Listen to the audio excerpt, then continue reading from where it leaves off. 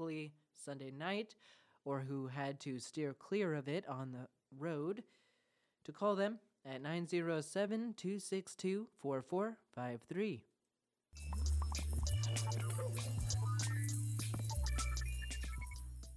And last up for today, an Alaska State Trooper waited nearly 2 years for a very personal verdict this week. Trooper Bruce Bruggeman was in court Tuesday when a Homer jury found 61-year-old Brett Herrick guilty of attempting to murder him. Well, I felt good about it. In an interview, Bruggeman recounted what happened that August 2021 day in Anchor Point. He says Herrick was wanted on warrants when he was spotted outside a grocery store. He wore like a black leather trench coat all the time, and he always wore lots of layers, carrying weapons, swords, daggers. He wore a crown of thorns made out of barbed wire. 2 troopers, including Bruggeman, were sent to arrest Herrick. Bruggeman arrived first. Bruggeman says Herrick tried to run when he approached. When Bruggeman tackled him to the ground, Herrick drew a pistol and opened fire. But he actually had a holster with a bayonet attached to it, too. So he pulled out the gun and he just started popping rounds off at me. 5 rounds struck Bruggeman's left arm and torso, badly wounding him. He pulled out his sidearm and returned fire, but it jammed after 2 shots, both of which missed. Bruggeman ran around the corner of the building to cover from Herrick. And still trying to watch him, and he was trying to come back to finish the job. And I was yelling back at him. And that's when Sergeant Cox came pulling up. Troopers say Herrick fled, prompting an overnight manhunt before he was arrested. For Bruggeman, the shooting meant months of medical care. In my left arm, they were going to do an amputation, but they were able to save it. But to save it, they had to do many, many surgeries. I actually kind of lost count. Bruggeman says he still has nerve damage in his left arm, but he's back to regular duty this summer. He also has a new gun, although troopers offered him his old one. No, I declined because I'm superstitious. I think a lot of cops are. I'm like, I wouldn't want that gun back. Prosecutors say Herrick faces 7 to 99 years in prison on the attempted murder charge at his November 1st sentencing. That's the morning news for this Wednesday, July 26th. The time is 8:59 a.m. This is KBBI. You are listening in Homer on AM 890.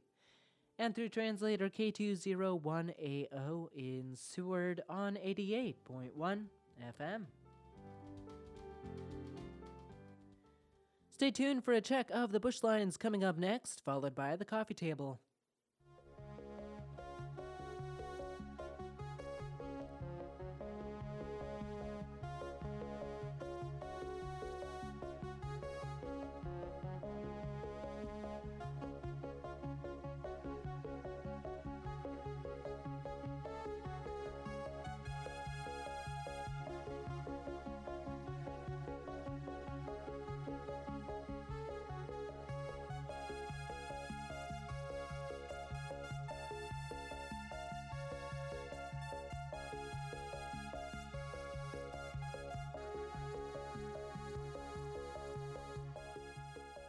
It's 9 a.m. Taking a look now at the bush lines for today.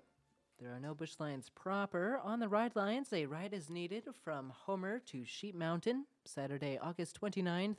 Returning August 31st, call Kara, 907-978-0285. And on the ride lines, a ride is needed for 2 people, Homer to Anchorage on July 31st. We'll share the usuals. Call 401-742-1570. This is KBBI. You are listening in Homer on AM 890 and in Seward on 88.1 FM through translator K201AO. Bush lines and information lines can be heard weekdays at 9 a.m. and 1 and 7 p.m. and on weekends at 10 a.m. and 1 and 7 p.m. To add or remove anything, call 907-235-7721, extension 229. Stay tuned for the coffee table coming up next. It's 9:01 a.m. Good morning.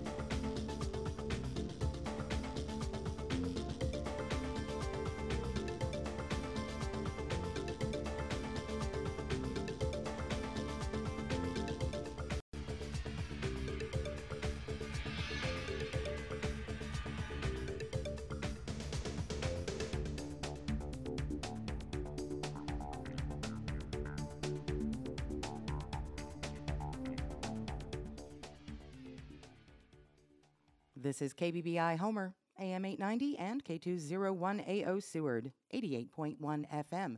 The time is 9:03 a.m., and this is the Coffee Table. I'm Kathleen Gustafson, and the topic is ADF&G Rockfish Conservation Initiative.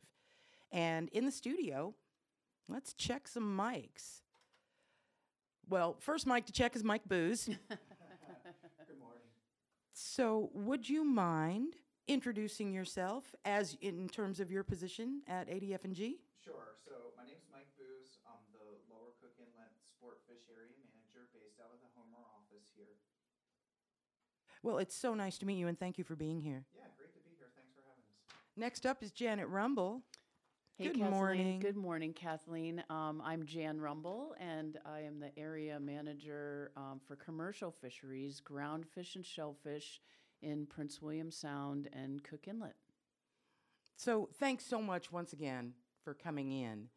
And I'm going to pull up my notes on the Rockfish Conservation Initiative and your presentation, but would someone just swing right into this and introduce the initiative and talk about, is it 2017 when it started, or was that a different program? Yes, Kathleen, Jan Rumble again. And yes, so it started in 2017, so we've had about 6-7 years of working together, and basically the Alaska Department of Fish and Game realized that we didn't really have overarching policies and management plans for rockfish species in Alaska. And there was increased pressure on rockfish because of some of the lower levels of king salmon and halibut harvest with Right, because halibut is not as abundant as it used to be. Yes, so the pressure was increased because of that on these other species. And because of the life history traits of rockfish, which include long-lived species, they are. I learned that 121 years old for a yellow eye. Yeah, yep. And so that makes these species, more vulnerable to overharvest. And as you said, many of them can live over between 60 and 120 years. And so we got this initiative together. We've been meeting a couple times a year with 25 participants from Commercial Fisheries Division and Sport Fish Division together, because we realize this is a species or a species group issue and not a divisional issue. So And we'll get into that a little Yep. later, but you treat them completely differently. yes, So much so that I didn't believe it when I was looking at the device for release. I'm like, this can't be right. Yes. That we have had. Anyway, we'll talk about the divisional thing later with the different strategies we've been using, but bringing them together into this one group has been really great. And even during COVID, we still had our work group going, and we realized there was data gaps in some of the information that we have. So we had different groups, committees within the SRI, the State Rockfish Initiative. So it's SRI, and it is conservation oriented. So, so these different committees kind of had different tasks. One of which was filling in these data gaps. We have a communications group which works with outreach, and you saw us down at the docks a couple weeks ago. Mike and I were there with Ryan Reagan, who's our communications director for Sport Fish, and we were trying to get out with the public and get information out about rockfish, give out our rockfish cards, which we have, and we have those in the office as well. We have some deep water release mechanisms. So that's one of the committees. We have a stock assessment committee, which is just beginning to produce some results that are helping us and guiding us to some management decisions that are necessary for the conservation of rockfish. Well, we read the invitation or the community calendar announcement about the event at the boathouse, which is how I found out about it and couldn't wait to get down there. Also, the cards are really cool, and you can't buy them. They're very exclusive. Yeah, they're free. Right. But you can't buy them. You can't go to a store and get them. Nope, but we will give them away, and you can come in the office and get them. I guess what I'm leading up to is how effective has it been? Have you been able to reach, I mean, of course, surely you want to reach more people than you have, but How effective is it? How many are you talking to? A lot of people? We have many different, our communications committee has defined different ways of, getting the outreach, getting out to the public. And it includes, we redesigned a page on our website that has different links to all the things that we're doing. And then we've had these, outreach, events like the one that we had down here. We have them in Juneau and Kodiak. So those are a couple different ones. And then Ryan, the communications director, has been putting out things on Instagram. And didn't we have a show? We've had different web-based informational things. I'll let Mike take over. He can fill in some of the gaps. I'm stuttering. Well, great. Pick it up, Mike. I think some of the, just to back up just a touch, the Rockfish Initiative, what's so great about it is for the department to recognize kind of the importance of this species and how little we really knew about it, but recognized we needed to work together and collaborate to start assessing these critters out there as harvest increased in the sport fisheries. Primarily we are pretty salmon focused, both sport and commercially at Fish and Game, and over time we've developed really good policies for developing escapement goals for salmon for managing fisheries. We don't really have that with rockfish. The assessment work is at a different level. You can't just count all of the spawner fish every year when it comes to rockfish. And Right. so, Nobody's standing at a weir with a clicker. yeah, right. And the for groundfish, typically the federal fisheries, their stock assessments, they're really robust, and they have great modelers that work at figuring out sustainable harvest opportunities for those. And so we have partnered off and worked with the feds over time, to kind of have state groundfish fisheries commercially. But that was not in our wheelhouse. And so I think we've been, kind of slowly developing this over time and recognize still that there's a lot for us to wrap our head around for doing this work. And so, yeah, I think the Rockfish Initiative is just really cool to see us collaborating at regional and divisional levels. We get together at times, but I think this is a pretty unique thing within the department. Well, thanks for that. I want to focus on sport fishing and the deep water release mechanism. Yeah. I also want to talk about stock assessments, and I want to talk about all that Yeah. stuff. But I feel like the deep water release mechanism was one of the main things you really wanted to get into people's hands on the day that I was at the boathouse. So can we go into that a little bit? Also, but Yeah. before you take off, Jimmy is on the phones. If you have questions for Jan Rumble or Mike Booz from Alaska Department of Fish and Game about the Rockfish Conservation Initiative, you can call 907-235-7721. Jimmy's standing by on the phones. Or you can just email me at kathleen@kbbi.org, and I'll voice your question. But back to you, Mike Booz. Awesome. So one thing with rockfish is when they're caught at a deep depth, they'll experience barotrauma. They're The bends. Yes, the Yeah. bends, pretty much the same thing, but rockfish version. These are highly How deep are they? Depending on the species, right? But for something like yellow eye, very common to catch them between 200 and 600 feet, probably. There's not a lot of that here in Cook Inlet, but Prince William Sound or the outer coast, the Barren Islands, that would be someplace where you would have deeper water to catch yellow eye. And so for catching rockfish, when they experience barotrauma, if you were to release them on the surface, they're not able to resubmerge themselves, and so release mortality would be really high. And so Brittany Blaine, out of the Anchorage Sportfish Group, she has done a bunch of studies in Prince William Sound using or looking at deep water releases for returning fish down to depth of capture. And fascinatingly, so the survivability when the fish are Yeah, what is the returned survival to the depth, rate?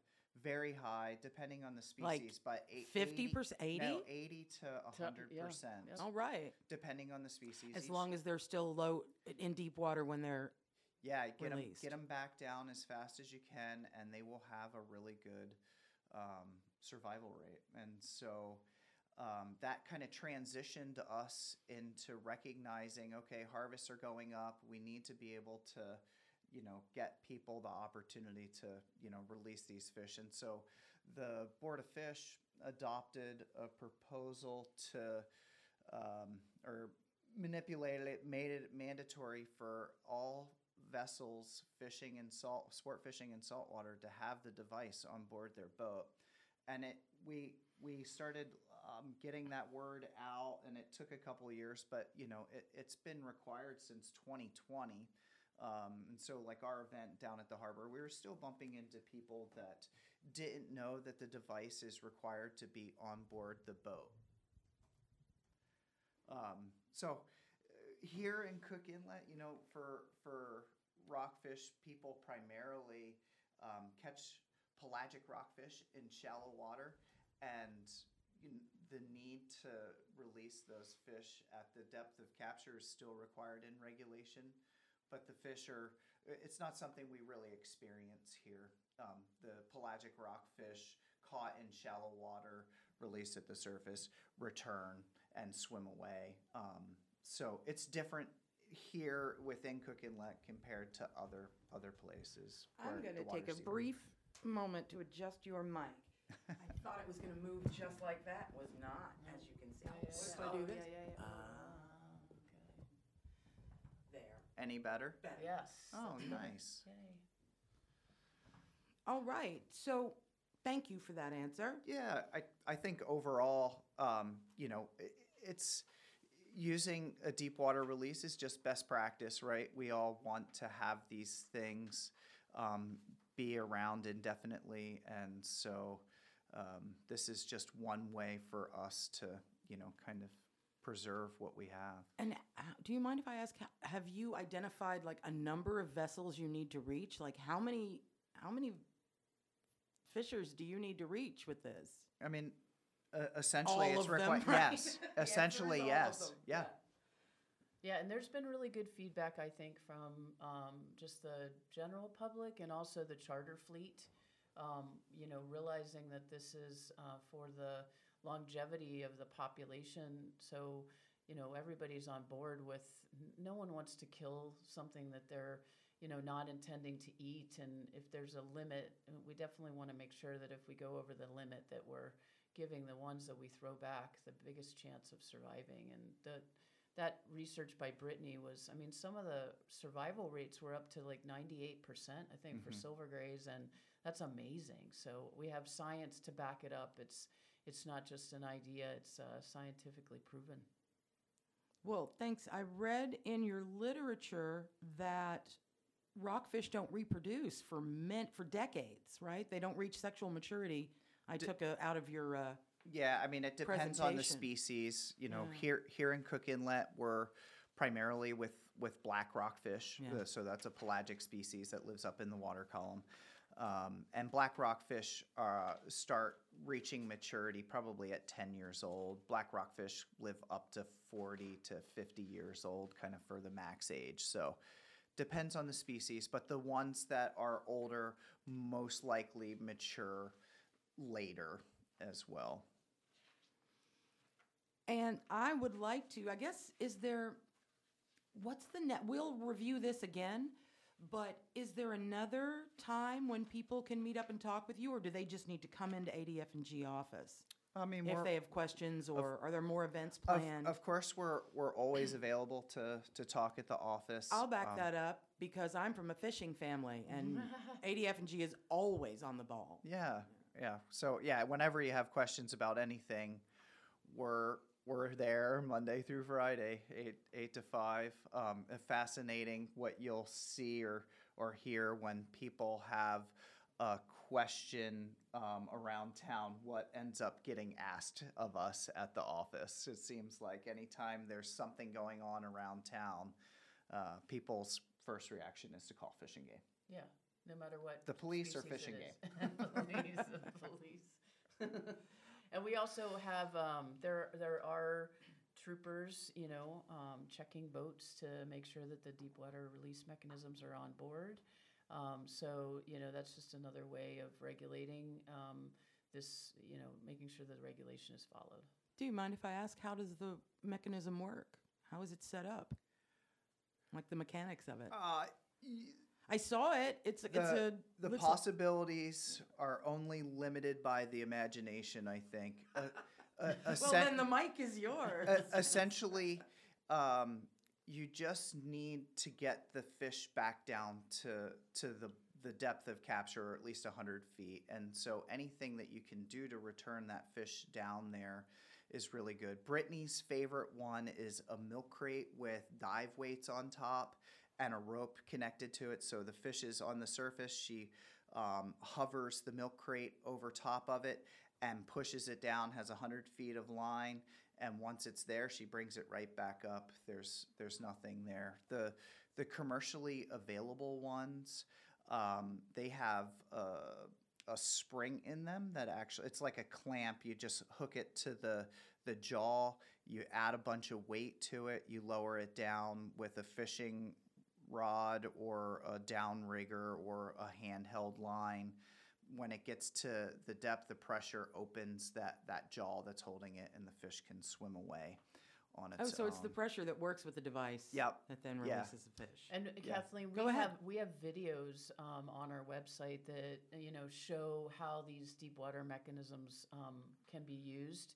And so if people are interested, it's always nice to see things in action. Those are available on our website. And Brittany actually was on the TV a couple weeks ago, showing it on, I think it was KTUU. They had an interview with her, and she demonstrated that milk crate thing, which is very cool. Well, I will find those videos on the site. I have 2 links for the Rockfish initiative that will be. I can send them to you as well. And I'll make sure that when we post this to the website, that those links are there so people can follow them. That would be awesome. But ADF&G is easy to find.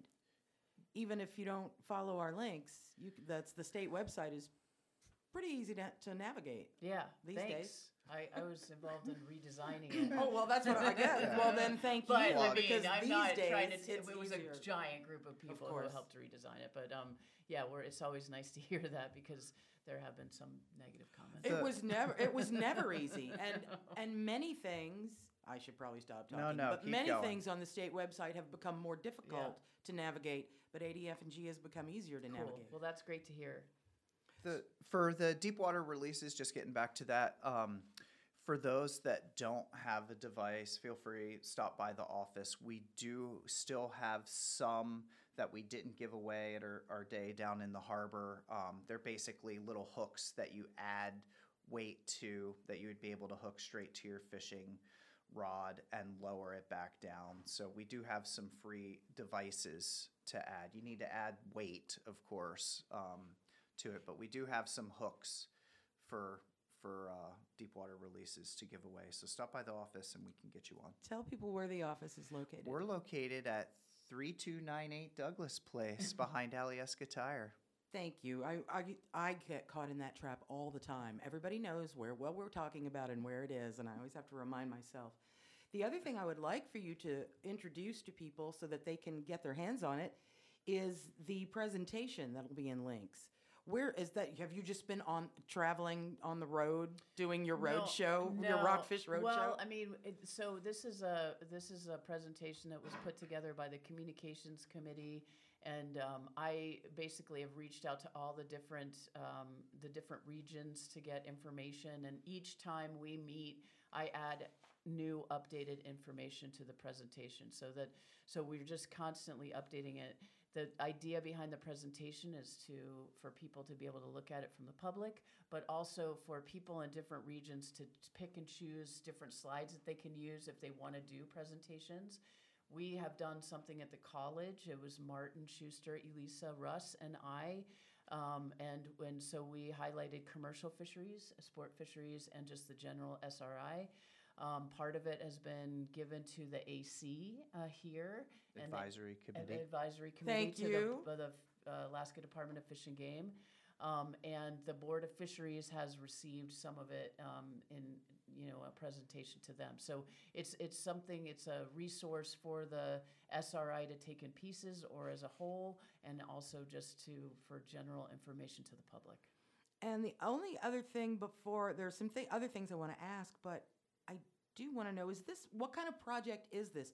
Does it have a set end date? Is this going to be an ongoing thing that develops into something else you're planning to? We have a where does it go? strategic plan that course. has like different kind of timelines, associated with it, and that's also available on the website for people to see. So it has goals and objectives lined out with time associated with them. So Well- it should go. I think it'll go on for a while. And I'd like to change focus to just talking about the rockfish as a species now. If you could introduce the gentle rockfish and also the playing 25 cards. of them. The playing cards are Yes. amazing. Yes. Because all the species are in there, right? Right. Yeah. Yes. Go, take it away, Okay. Jan. So It's, introduce the well, gentle we rockfish. have 25 different species of rockfish in Alaska, and they have a variety of life history traits. There's even a couple of them that don't have the swim bladder thing. They're different. They're a different family. I'll let Mike take over after that. I mean, obviously, we separate them into different categories: pelagics, non-pelagics, demersal. They're grouped together by habitat. For here in Cook Inlet, we're primarily with pelagic rockfish. Usually black rockfish. Usually black rockfish, but also darks and duskies. So tell people what pelagic means. Pelagic means that they are open water fish, or they don't live on the bottom. They're not just associated with living bottom dwelling. For here in Cook Inlet, our pelagic rockfish are more associated with kelp beds than rocks necessarily, and so places like Bluff Point, from Anchor Point to Bluff Point along the kelp there, or out towards Seldovia along the kelp beds, from there to the outer coast is the place that you would find pelagic rockfish here. Blacks are the most common, but the other species will just be mixed right in there with them. Very interesting that you've got these different species and they're just forming schools together. Typically in Cook Inlet, we see rockfish anywhere from 20 to about 120 or 150 feet deep. Places like Point Poughkeepsie out past Seldovia, amazingly, rockfish move around all the time. They'll be out there chasing forage fish, or they'll be tucked into the kelp, or they'll be down on the bottom. They move a lot, although you tend to find them in the same places. Not necessarily the exact same place, but in the same location. So they definitely have site fidelity and stay in these places. But will kind of come and go at times. The rockfish at Bluff Point seem fairly scarce in the wintertime, but then again in late spring they show back up. So kind of interesting. So those are our rockfish inside Cook Inlet. We have very few non-pelagic rockfish here. You're more likely to find those in the deepest water that we have, and so Eldridge Passage area In the crags down in Yes, there. yeah. Where Yep, they lay down in it. Yep. Yeah. So and then we have a variety of those species here, but there's very few non-pelagic rockfish within Cook Inlet. To get to non-pelagics, you're going to have to leave Cook Inlet and go to the outer coast, and you're going to experience for the most part. Sometimes you'll see coppers and quillbacks mixed in with pelagics too out at Point Poughkeepsie. But the more common non-pelagic species that we have here most certainly are yellow eye. Those are the big orange ones that are really recognizable. So pretty. Yeah. And then, yeah. I'm not hating on the black rockfish. Right. The yellow eye are so yeah, pretty. they definitely capture the eye. And then, let's see, what else? Yeah, quillbacks and coppers would probably be the next two most common. But there you would see a variety of everything. And people catch tiger rockfish. Seen them in these waters. Yeah, China rockfish. So yeah, I'm pretty much within the outer coast. You're going to start to see the full gamut of the other species. But our two primary species that we've been focusing on with the Rockfish Initiative are black rockfish, kind of as the indicator for pelagics, and yellow eye for non-pelagics. So is the increase in rockfish catch because of the decrease in halibut stocks? Is that why? Within sport fisheries. And gaining sport fisheries. Yeah, and so for sport fisheries, we kind of recognized that right away when the halibut catch sharing plan got implemented in 2013, which limited or had established a number of guides. So people that were sport fishing before guiding for halibut, anyone could do it. At that point, that was a break, and it said, okay, here's the people that are getting permits to fish. And so at that point, halibut were starting to, still very productive, but on a decline from when they were really highly productive in the late 90s to early 2000s. And so halibut with that halibut guided sport fishing started to be more restricted, and the guides started shifting more towards other species, and rockfish was a part of that. Here in Cook Inlet in the 2000s, there would be a few thousand rockfish harvested. Typically, they were caught as bycatch, mostly when fishing for king salmon, not really when fishing for halibut, and those fish would be released. With that halibut catch sharing plan getting implemented, guides started adding in rockfish as a supplemental species to the day for the trip, instead of just focusing on halibut. And then there started to be closure days as well, where guides couldn't fish halibut at all, and so guides diversified and started fishing for salmon and rockfish on those days. And so in the last 3 years, the rockfish harvest here in Cook Inlet was 300% higher than it was before this halibut catch sharing plan got adopted. And so definitely paying very close attention. So they are becoming a targeted yes, species so in that way.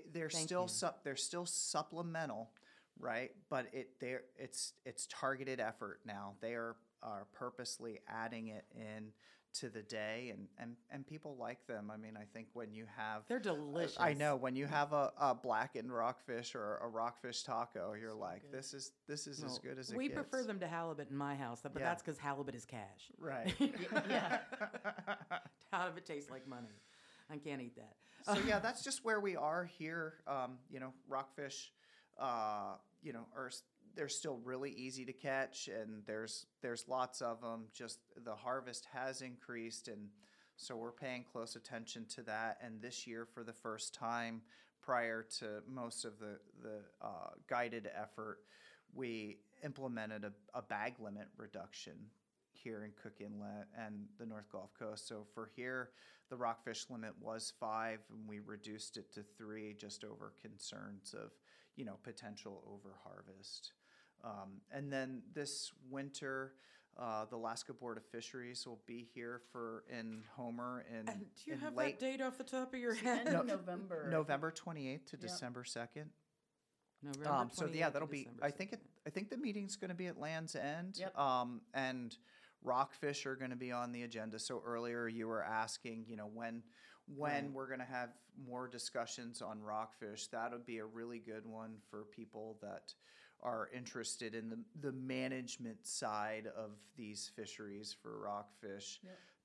To hear more about that. And so the they will be- proposal book will be out in probably mid-August or late August, and so people can review the proposals that will come in front of the Board of Fisheries. And you know, the Board of Fisheries is a public process that I think Mike and I and many of our coworkers are proud of, because things can change depending on, you know, what people are testifying and the opinions that they have and the information that they're sharing. You're allowed to submit public testimony, and then you're allowed to provide a written, you know, comments. And so it's a very public process. There's a committee that, you know, is held, and everybody who's there can talk. And Also, so they're pretty helpful, like Yep. helping you figure out how to Yes. participate. We are, you know, Mike and I and other people in the Alaska Department of Fish and Game, our jobs are to help people, even if we're not supporting a proposal, develop proposals so that it speaks to the correct regulatory language, and so that the language that they're using is proper for trying to make change, even if we're not, as a department, going to support it. It's our job to help, and we take that very seriously. You know, Kathleen, I did want to mention, I don't want people to think that we're hiding the fact that we do have a commercial fishery for It's on the agenda. Yes, yes. Can I speak about it now, or do you want me to wait? Well, you can say whatever you like, but in just a moment, we're taking a 2-minute dance break. Okay, I didn't know. I didn't prepare anything for that. You're not ready to dance? It'll No, be fine. No one I'm can not see dancing. you. But so I'll just put another plug in Go for ahead. the Board of Fisheries meeting. So, you know, just in terms of the way that the Board of Fisheries operates, you know, the first part of the Board of Fisheries meeting, there'll be presentations given by us. And then the second part of the meeting will be public testimony. Each person can come up and talk for 3 minutes, and they can address the different proposals and what they're, if they support or, you know, don't support them. And then the committee, and that's where everybody kind of talks, people get the microphone and they can talk again. And then the board will go into deliberations on each of the different proposals. So that's how the meeting is going to go. And it's usually online as well, like streamed online, so you can pay attention to what's going on. You know when you need to be down there. And the board members are available to talk to people from the public. You know, there's a line that they can't cross, but when you can be called into that line to talk to the different board members, and we are always available to talk to members of the public. Hey, that's Janet Rumble from the Alaska Department of Fish and Game, and Mike Booz, and this is the Coffee Table. I'm Kathleen. It's 9:36 a.m. It's the 2-minute dance break.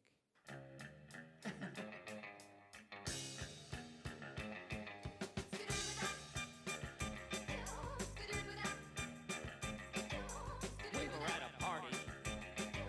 The dear Lord fell in the day. Someone reached in and grabbed it.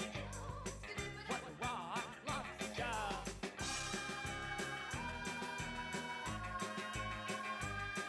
Rock lobster.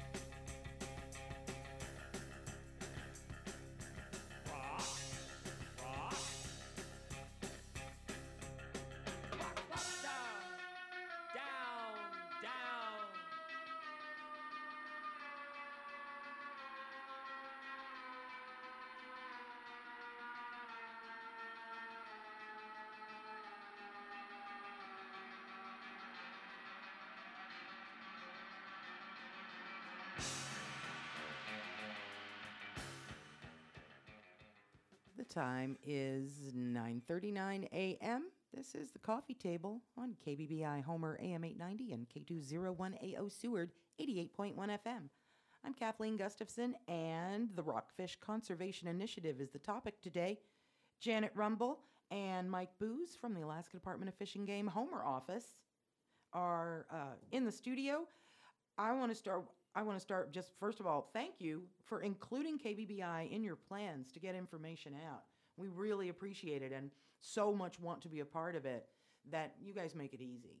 I want to change the subject a little bit because we've been talking about sport fishing almost exclusively. And Jan Rumble, can you talk about the commercial regs and the relationship between the commercial fishing industry and rockfish? Sure. Just to be totally transparent, we do have a commercial fishery for pelagic shelf rockfish, PSR we call it. And it's generally like goes on the North Gulf Coast, but there's some fishing in more in the inside. So we have a regulation that we can only catch 150,000 pounds of rockfish commercially and annually. But in recent years, we haven't come close to that at all. In the last 5 years, we've been below, about 66,000 pounds. So there's trip limits that are involved with this commercial fishery, and it's primarily black rockfish. But there are other darks and duskies caught with that, and so it's a jig fishery. So it's jigging is hand and line or trolling, considered the same. So and then also another element to commercial fishing for rockfish is that there are people who are doing Pacific cod fishing. For with longline or halibut fishing with longline or sablefish fishing with longline. There's bycatch limits associated with the groundfish fisheries for rockfish. And so those bycatch limits are, adhered to. Any amount over that those fisheries go with rockfish bycatch is the proceeds of that go to the state of Alaska. So that's kind of encouraging people if they're. Does it go to ADF&G? Does it go to a general fund? I can't. You don't know. I'm sorry. Yeah. No. It's good. I think it. Yeah. I just heard people asking that question in their heads. That is a great question. It doesn't end up back here. Yeah, in it's it doesn't go into our Directly Anyway, anyways. I don't know exactly where it goes, but the purpose of it really is to discourage people from going over those bycatch limits, and then certainly if they continue to do that, there can be enforcement action. So there's but there are markets for rockfish, and I think that you kind of mentioned it, but there are local markets for rockfish, and we can see it in our restaurants. Right, a few places serve all Yep. kinds of different preparations for rockfish. Yeah, and another element to our management plan is we have mandatory retention of rockfish in the commercial fisheries. Yeah, and that's so, what confused me when I looked at the sport regulation. Yeah, and the so deep water release. so there's no mechanism. deep water release for rockfish in the commercial fishery. Unfortunately, we don't have. There's no research or anything that with like just that kind of level of releasing rockfish at this time. So mandatory retention, and so everything that is caught must be brought aboard and accounted for on fish tickets. Fish tickets are the way that we account for all of our harvest in the commercial fisheries, and they're legal documents. And so anything that's caught and brought up in terms of rockfish is accounted for and speciated on each of the fish tickets that's, brought in and sold. So yeah, those are just some of the elements of our commercial rockfish fishing. Well, thanks. I would like to remind listeners we're just about at last call for questions and comments. Jimmy is standing by on the phones, and you can call and take your question to air by calling 907-235-7721. That's KBBI's number. Or you can email your question to Kathleen at kbbi.org. So this is the time of the show every week when I ask the exact same question. What have I left out? I would like to know what it's also pretty much time just to remind people of, if you are sport fishing, get your deep water release mechanisms at ADF&G behind Alyeska Tire. Yep. And we have our free Rockfish cards that we developed, and they have life history traits of each of the different rockfish species that you find in Alaska on the cards. They're very beautiful. The artwork is amazing. It's been pulled from several different places. And just in terms of artwork, I just wanted to say that Ray Troll's been a really big supporter of rockfish conservation, and he's actually did a little video. You could look up Ray Troll and Rockfish and see a video about the deep water release mechanisms. And this was years ago. And we hooked up with Ray Troll to talk to him about how he could help us. And he's donated the use of some of his artwork that has rockfish in it for us to use in our promotion of rockfish conservation. So we want to send a big thank you to Ray Troll for supporting this initiative and to letting us use some of this artwork, because it's so amazing. So Well, I got a question on my text. I got a question through my cell phone on text, which I did not invite people to do, but still. Nonetheless. welcome to the club. How do you determine a rockfish's age? Can you explain that? Yes, we have a, so Are we you have a pulling bones out of their ears? Yeah, or no? yes, and Yep. and I forgot to mention, forgot this, but we have a very robust port sampling program with sport fish and commercial Yeah. fisheries, where we take biological information from rockfish that are harvested, and so that means taking length and weight, and eventually getting the otoliths, which helps us to determine their age, and that's actually And used. the otolith is the ear bone. Yes, right? and it's like rings of a tree. You can slice it and put it under a microscope and figure out how old they were. Using this information has been very helpful for us in our stock assessment, and that's that part of our Rockfish initiative has been determining where we are at this point in time, and the otoliths and our port sampling program have been integral with determining our stock status. And then the other question that I have for you is, where is this data that you're collecting available for people to sift through? For sport fisheries, all of our harvest and biological trends are in our area management report.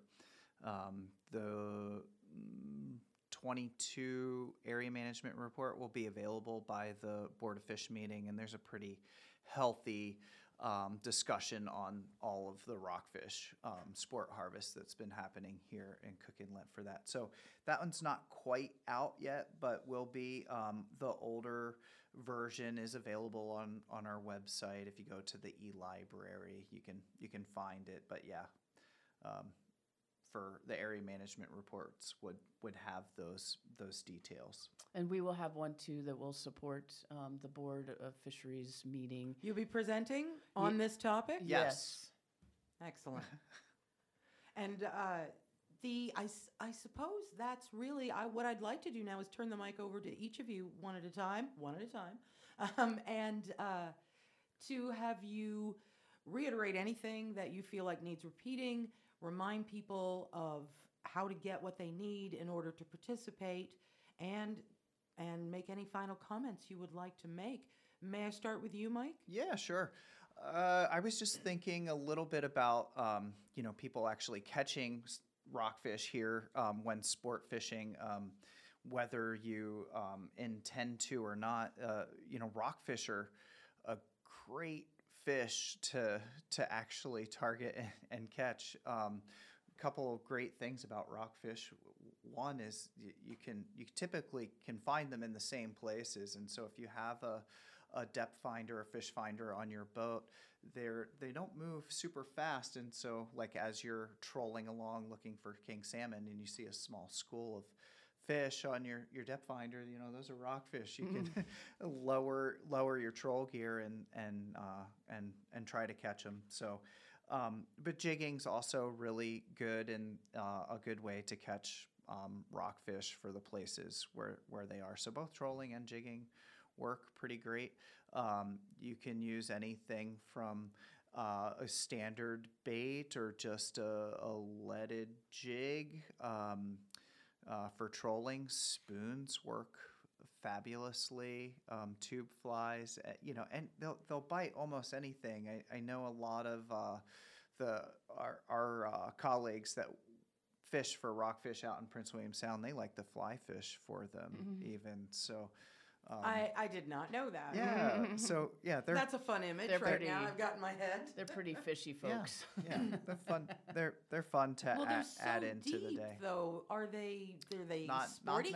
Not necessarily Oh, the right, of pelagics, course. right? So if you go to a rocky structure and there's pelagics up in the water column, that's your opportunity. Most certainly can catch pelagic rockfish at the surface when they're schooling and pushing forage fish up to the surface. They will be all the way at the surface at times.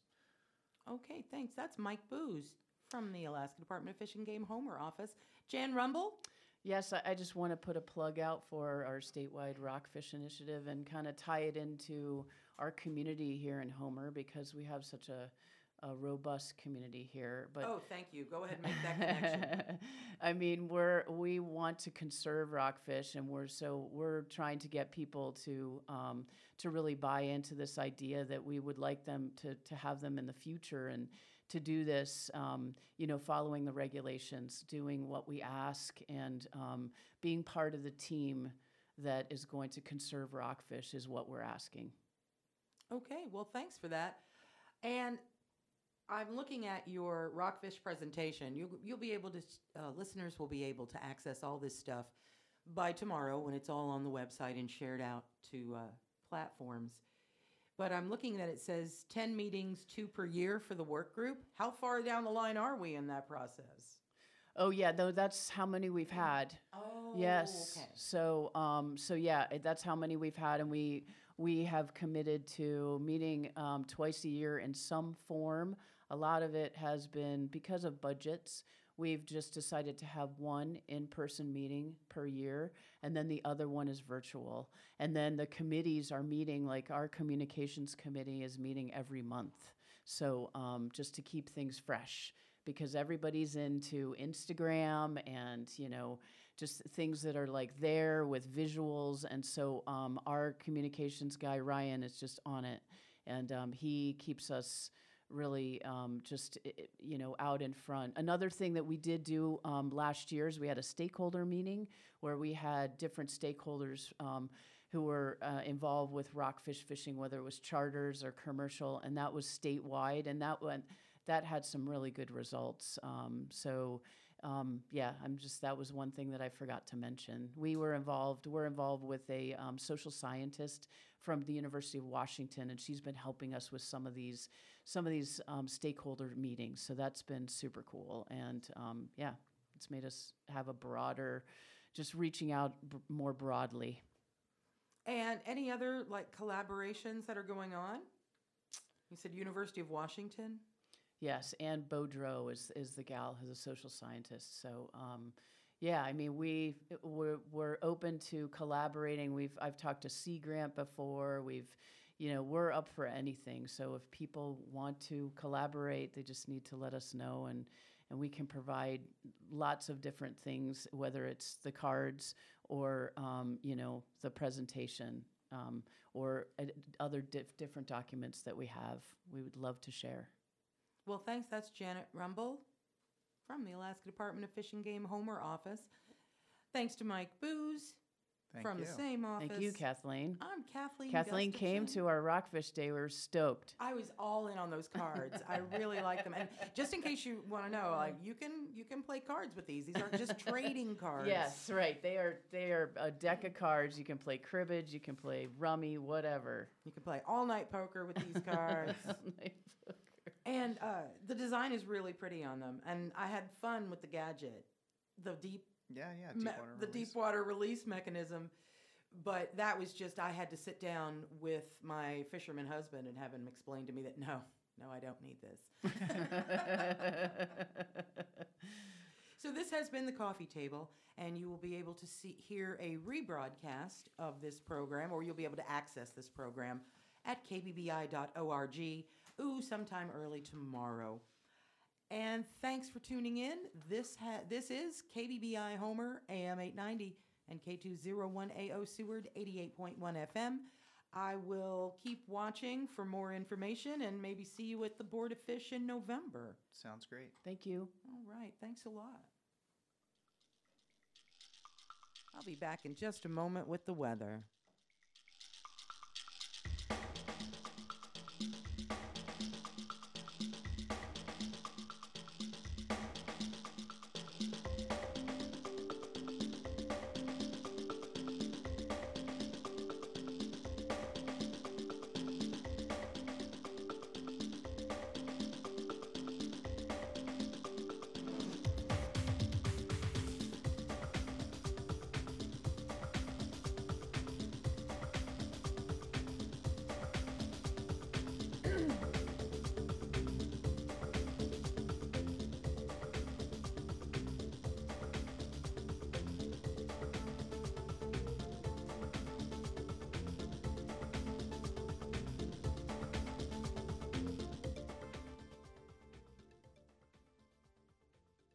Time is 9:55 a.m. Right now in Homer, sunny skies and 59 degrees. In Seward, it's cloudy and 54. And also, Anchor Point, sunny skies and 54 degrees. In Seldovia, it's sunny and 60 degrees. And in Kenai, fog and 55. For the Seward area this afternoon, mostly sunny skies, isolated showers and a high of 55 degrees. South wind 5 miles per hour. Tonight, partly cloudy skies with isolated showers and a low of 52 degrees. South wind 5 to 10 miles per hour. In Homer this afternoon, sunny skies and widespread haze. A high of 63. West wind 5 to 10 miles per hour. Tonight, mostly cloudy skies with widespread haze in Homer. A low of 51 degrees. Southwest wind 5 to 10 miles per hour, becoming light and variable. The next turn of the tide is Seward District low tide at 1:54 p.m. That's a 3.2-foot low on Resurrection Bay. Seldovia District low tide is coming up at 2:46 p.m., a 5.7-foot low on Kachemak Bay. And on Kachemak Bay, the marine forecast calls for south wind today 10 knots, becoming southwest 15 knots in the afternoon, seas 2 feet, and haze. Tonight, southwest wind 10 knots, seas 2 feet, haze. Thursday, variable wind less than 10 knots, seas 2 feet, and haze. And on Resurrection Bay today, variable wind less than 10 knots, becoming south 10 knots in the afternoon, seas 2 feet, haze. Tonight, south wind 10 knots in the evening, becoming variable less than 10 knots, seas 2 feet, and haze. And on Thursday on Resurrection Bay, south wind 10 knots, seas 2 feet, and haze. Seward sunrise was at 5:23 this morning, sunset tonight at 10:42 p.m. for 17 hours, 18 minutes of daylight. And in Homer today, sunrise was at 5:36 a.m., sunset at 10:47 p.m. for 17 hours, 11 minutes of daylight.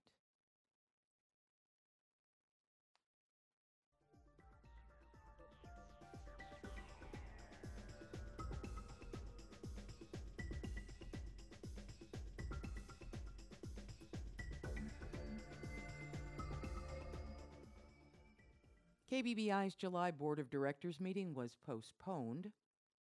The July meeting will be held today at the station at 5:30 p.m.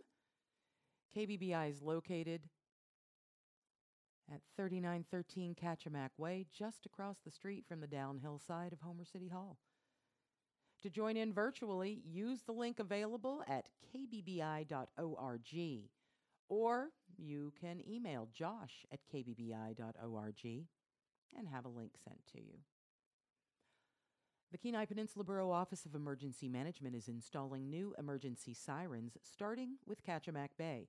The contractor will be conducting a live audio test on each new siren as they are installed.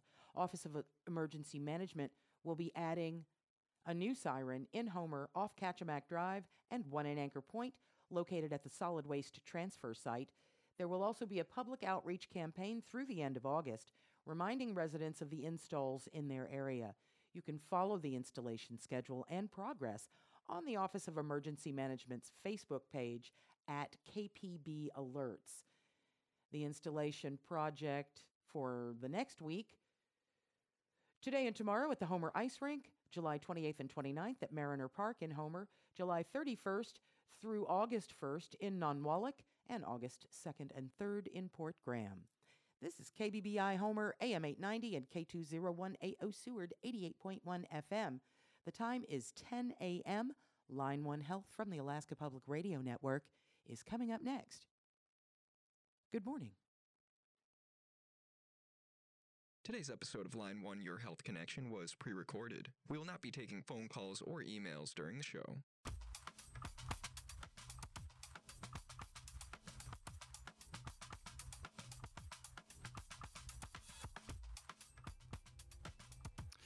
Good morning, hello, and welcome to Line 1, Your Health Connection. I'm your host, Dr. Justin Clark. Colorectal cancer accounts for 9% of all cancers. It is the third most common type of cancer and the fourth most common cause of death. Beating this cancer is highly dependent on catching it early, and this is done through screening. What are the modifiable and non-modifiable risk factors for colon cancer? What are the current screening guidelines? Is colonoscopy the only option? Today, on Line 1, we will be discussing colon cancer and screening with gastroenterologist Dr. Doug Hagigi.